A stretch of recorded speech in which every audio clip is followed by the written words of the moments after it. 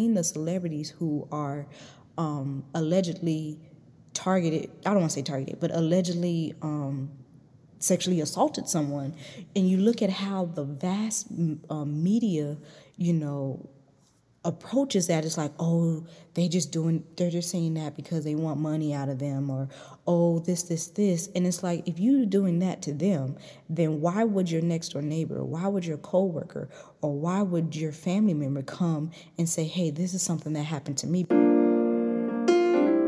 Welcome to Theology and Therapy. I'm your host, Alicia, and I'm currently a therapist in training who aspires to help the Christian community. Being that I am a student, everything that I say will come from my own research and or experience. And this podcast is not to be a substitute for therapy. I highly encourage you to seek a licensed mental health professional in your area. Okay, now that that's out of the way, I hope you enjoy this session. When you see this title called Let's Talk About Sex, I understand that sex is a topic that is kind of not shared publicly. Some people, they shy away from the conversation. They may feel like, oh, only your intimate partners is supposed to know about your sex life. But I feel that an issue that happens is that sex isn't talked about as much in the church. And then you see, pastors sleeping with congregation. You see teenage mothers in the church. And what's kind of swept under the rug is the reason why a lot of times you have these teenage pregnancies and you have these infidelities. And so today what I wanted to do was kind of break down the topic of sex, because that is such a broad and loaded word, and so there's just a few things regarding sex that I want to talk about. So please just indulge me for a little bit, and hopefully this opens your mind to certain things, maybe invites conversations that need to be had, and really bring some awareness to why it's so needed in the church. So for teenage conversations, in my grad school, I did a paper of how, not talking about sex in the church leads a lot to teenage pregnancies. And so basically just kind of summarizing what I discussed in some of my resources that I found was that, parents, they don't really have that talk about sex to their teenagers. A lot of parents, they feel like, okay, if we talk about it, then that might be a inkling that, hey, I'm okay with you doing it. Or if we talk about it, that means that, you might be more curious to do it. And so they feel like, well, all you need to know is don't have sex until you're married. But that doesn't really help the teenager. And I'm saying teenager because obviously these conversations need to be age appropriate. Like, you're not going to tell a 5-year-old, the ins and out of having sex. But obviously when you're talking about sex with children, adolescents, young adults, it has to be age appropriate. And so oftentimes you see a lot of teenagers, which is 13 to 19, that are indulging in these activities because of the lack of information. And I feel that inviting that conversation early on, age appropriate, remind you, it doesn't necessarily say, hey, okay, this is what sex is about. This is the enjoyment of sex. Go out and do it. But it's basically saying, I want you to be fully aware and have all the knowledge of it. So when that time comes, you're not trying to search of it on your own, and you're fully equipped to make a informed decision. And so I'm bringing it to the church because, growing up, you hear people and they're like, yeah, I was raised in the church. And so we, as believers, we hold, the doctrine as law, right? We hold what the pastors say as law, and as parents, they want to reflect or image or mirror what the church is saying. And so if parents are talking about it and the church is talking about it, then it dispels the want or the earning of teenagers learning through their peers, teenage learning through what they see on TV. It dispels those types of things because it's like, no, this is what my parents are saying. This is what my pastor is saying. And so I am not inclined to try to seek it out on my own. And I think when you have teenagers that are seeking the information out on their own because they're not well informed, that's when those mistakes and decisions are made that are kind of unavoidable. And so also with that, maybe because I try to think about, okay, well, do you really want the pastor to just always be talking about it at Sunday school, right? And I think, there's youth ministry. And I think in youth ministry, that's where it should be talked about as well, providing that open space to, yes, we know the word. Yes, we know what, the Bible, what God is saying that we as believers should do. But providing in youth ministry, providing that open space to talk about, look, these are the dangers. These are why we say to wait. These is what soul ties are. And I think having those type of conversations would really help someone to make their informed decisions. At the end of the day, we can't make somebody do anything, no matter what we, say. We can't convince, right? The Holy Spirit convinces, the Holy Spirit convicts. And so with us providing that information to whomever will allow them to say, hey, you know what? I don't need to be easily influenced by what I'm seeing on TV, by what I see my friends in school is doing.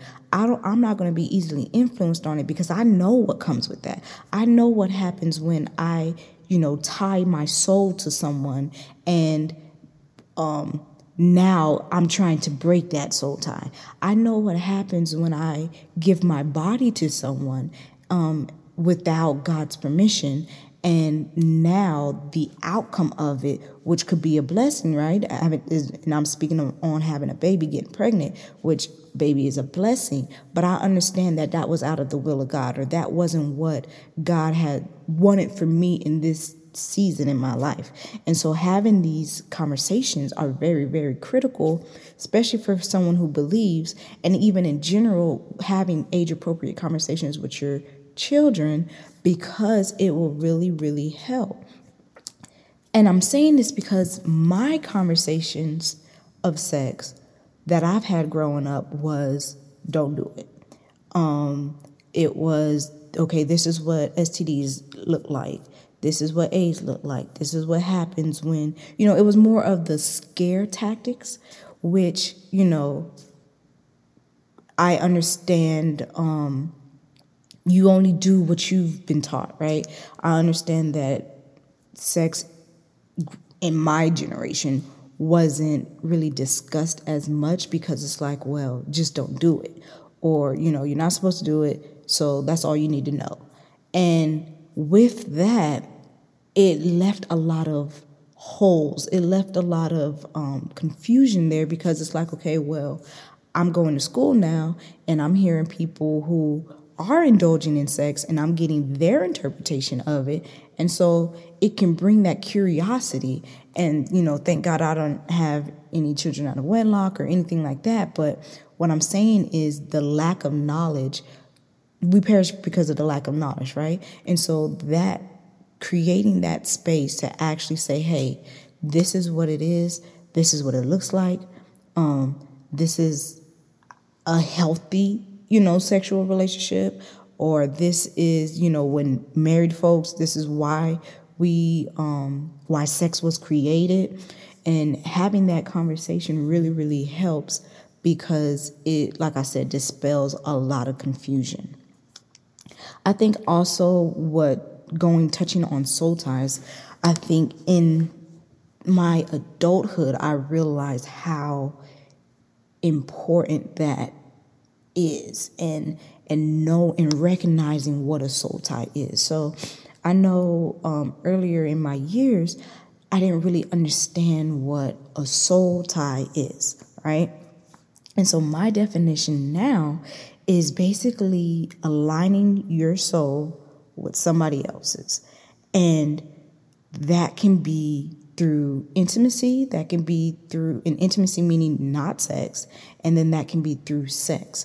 And aligning that soul, or what it looks like, is saying, okay, you've had, say, sexual relations with a guy or with a girl, and now you're making decisions based off of a feeling that you had while you guys were intimate or while you guys were engaging sex. So staying in a relationship, even though that, he's talking down on you, possibly, abusing you mentally, physically, spiritually, he's or she is, cheating on you, like doing things that devalues you and, not treating you of what your worth is made of.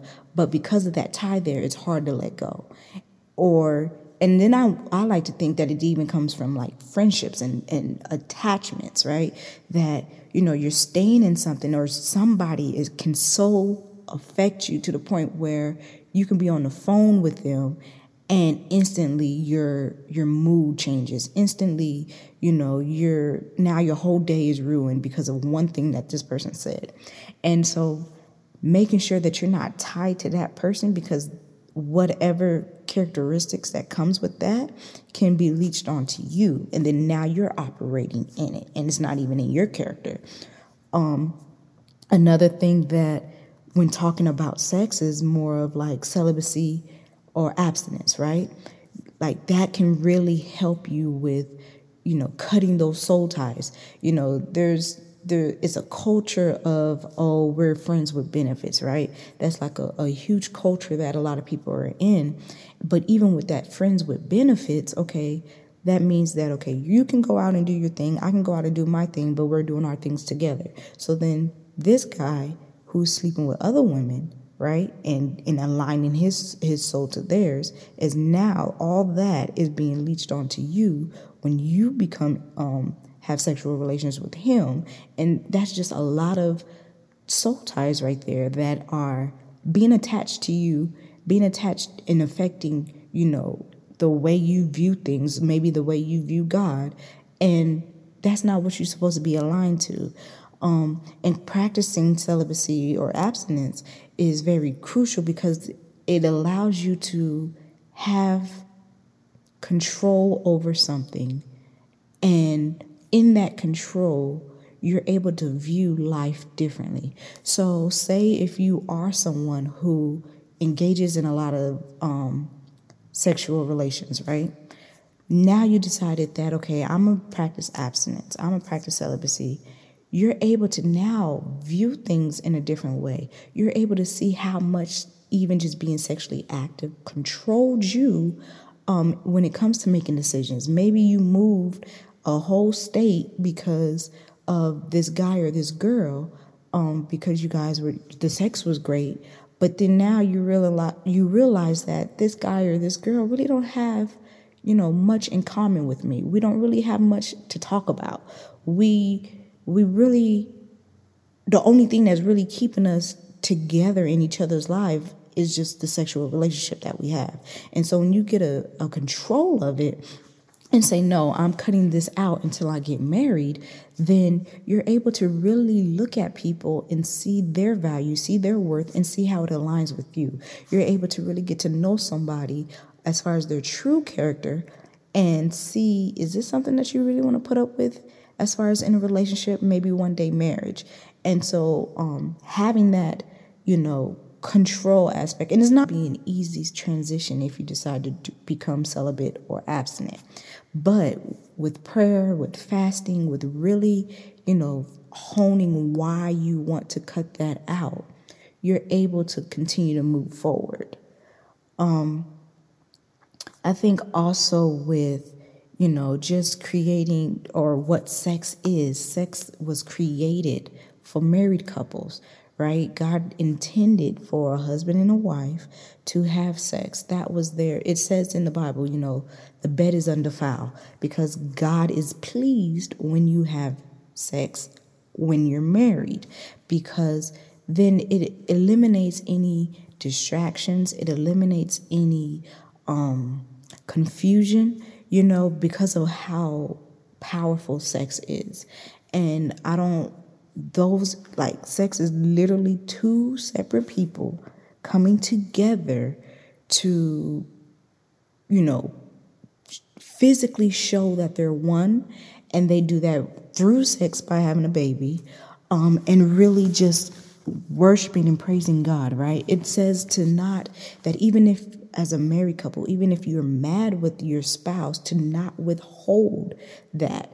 Don't withhold sex from your spouse for long unless you both agree on it. Because as humans, because I don't even want to say that, men are just more physical than women. I want to say as humans, we are physical beings. We are physical creatures. And when you're married, you can confuse other, how am I trying to say? You can confuse outside distractions, and then you can hold that to be something different if you're not sexually pleased.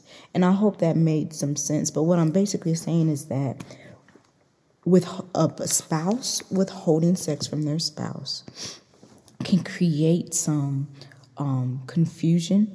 It can create some temptation. It can create things that will potentially have a person step out of their marriage due to that. And that's another reason why it says don't withhold unless you both agree, right?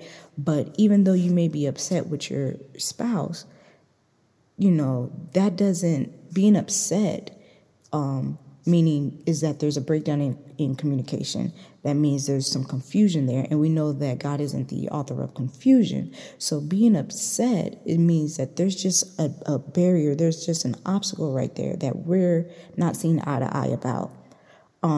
But that doesn't give me the right to say, okay, well, because we're not seeing eye to eye about our finances, I'm going to withhold having sex with you for this whole month because you can't come to an agreement with me on our finances. Like, that's not what that means. But if we agree that, hey, you know what, we want to fast, we're doing this fast, and we want to just say cut out sex so that we can just really hear from God for this week. In our marriage, and I'm talking about married folks, we just want to maybe cut out sex and sweets this week just to fast, to really, pray more and listen, and y'all both agree, then that's totally fine, right? Because y'all both came to an agreement with it. But me just saying, okay, you didn't give me flowers when I asked for them, now I'm withholding sex. Like, no, that's not, we can't use sex as a bargaining chip or as a punishment, or the lack thereof, use it as a punishment because of what we didn't get. I think also what's something to talk about, like I said, sex, the topic is it's a loaded topic, right? You can talk about different facets of sex. It's a very loaded topic. But I think another thing that is worth mentioning is sexual assault, especially in this type of platform. You have people who suffer from either being molested as a child, sexually abused, sexually harassed, and that is something that the culture surrounding it, if you look at celebrities who are being targeted as allegedly sexually harassing someone, you see the culture of what we do to the victims, right? And when I say victims, I want to say that that person was a victim when it happened. But that doesn't mean that they're now a victim now, right? They are just someone who suffered from sexual abuse. And I think the language that we use around this is very key and important, because when we say victim and we hold them as victim, victim, victim, we think of them, when you think of a victim, you think of somebody that may be weak. You think of someone that, maybe can't or don't speak up for themselves. And the language that we use around when we hear, oh, this person, especially for women, the language that we use, when we hear that a woman was raped, was sexually assaulted, the instant questions that come up is, well, what was she wearing? What time of night was it? Where was she at? As if all those are indicators that, okay, well, because she was wearing a dress versus pants, it's excusable for her to get raped. No, that's not true. Because she was out at night at a party, that's excusable for her to get sexual assaulted. No, that's not true. And so I think the language that we use and the culture needs to really change in the aspect of when people come forward about being sexually assaulted or being raped, because right now it prevents people from even speaking up, right? They already feel like it was their fault that it happened to them. They already have those thoughts in their head that, man, my mom always told me, don't, be out late at night, or my mom always told me this. And so they already beating themselves up about it. And then when they do find that courage within themselves to come forward, and then now the audience, now the majority is beating those same things into them, then, it makes them wish they didn't want to come forward. It makes them wish that it just reiterates that maybe it was their fault, which it wasn't, And so I feel that watching how people interact with, like I said, the celebrities, right? Because that's something that we all can agree on. I'm sure we probably know somebody that was either affected, or maybe you was affected personally by any sexual assault. But as a consensus, we watch the news, we know celebrities. And so seeing the celebrities who are allegedly targeted, I don't want to say targeted, but allegedly sexually assaulted someone, and you look at how the vast media, approaches that, it's like, oh, they're just saying that because they want money out of them, or, oh, this. And it's like, if you're doing that to them, then why would your next door neighbor, why would your coworker, or why would your family member come and say, hey, this is something that happened to me? Because we already see how majority of the people take the sexual assault allegations and who they target, right? I hope you enjoyed this session. All resources mentioned can be found at theologyandtherapy.com. If you would like to be a part of the Spill the Tea portion of our session, please email us at Alicia, ALICIA, at theologyandtherapy.com. If you would like to be anonymous, please state that in the email. You can also follow us on Instagram at Theology and Therapy. Until our next session, have a great week.